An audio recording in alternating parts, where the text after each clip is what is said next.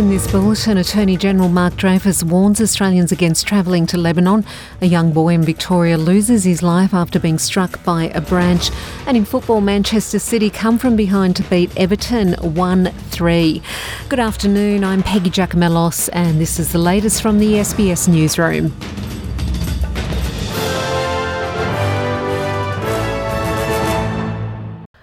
Attorney-General Mark Dreyfus has warned all Australians that official warnings remain in place against travelling to Lebanon.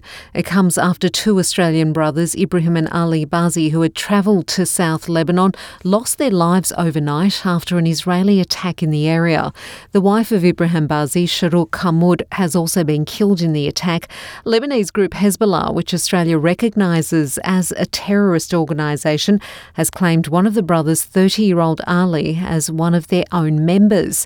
The Attorney-General has said Australia stands firmly against the loss of civilian lives. In the context of the current conflict, Australia has consistently called for civilian lives to be protected, and we have consistently raised our concerns about the risk of this conflict spreading.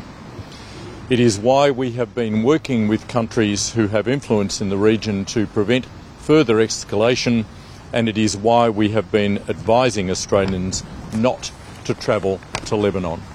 Memorial services are going to be held for the three today and tomorrow at the Al Zahra Mosque in Sydney. A young boy has lost his life after being struck by a falling tree branch in Victoria's north. According to Victoria Police, the primary school-aged boy was with his family on a private property at Gawangari near Shepparton when he was found injured just before 8 a.m. on Thursday. He died on the spot from his injuries, which police said were caused when a large branch fell from the tree. Officers said they will prepare a report for the coroner.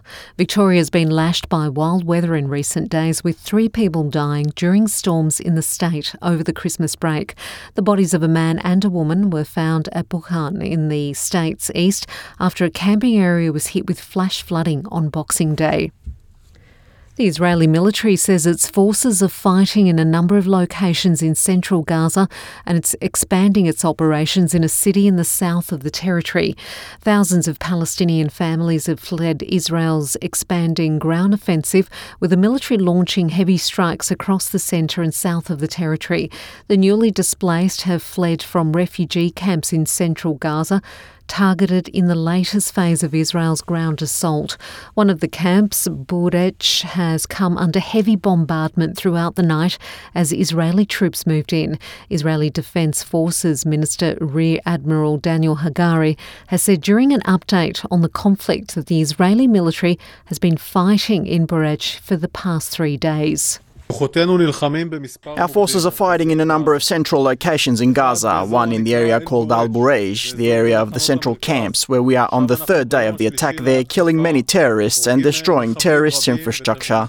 The second is Khan Yunis in the south of Strip, a major terrorist centre of Hamas, where we expanded the operation. Today we added another division to this area and we continue to operate there using new fighting methods above ground and below it. The United States has announced it will provide a further $250 million worth of military equipment to Ukraine in support of the nation's attempt to fight off the Russian invasion. Comes after US President Joe Biden announced a $200 million package towards the country earlier in December.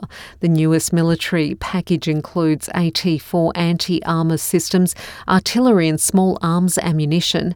It has been made available thanks to a US foreign policy tool known as the Presidential Drawdown Authority, which allows for the speedy delivery of Department of Defence stocks to the US's allies.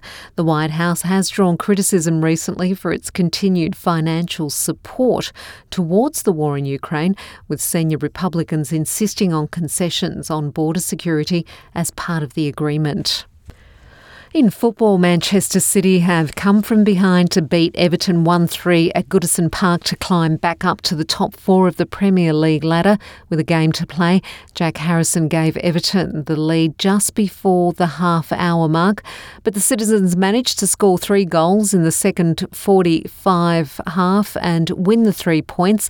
Manchester City manager Pep Guardiola has said he's pleased with his team's second half display. Meanwhile, at Stamford Bridge, Chelsea were able to break the deadlock with Crystal Palace thanks to an 89th minute penalty by Noni Madueke to claim a 2-1 win. I'm Peggy Giacomellos, and that's the latest from the SBS Newsroom.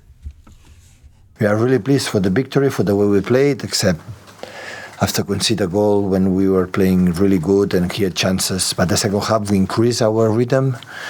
We play more direct to the wingers and make a lot of runners, and yeah, that was really, really good. I'm Peggy Giacomellos, and that's the latest from the SBS Newsroom.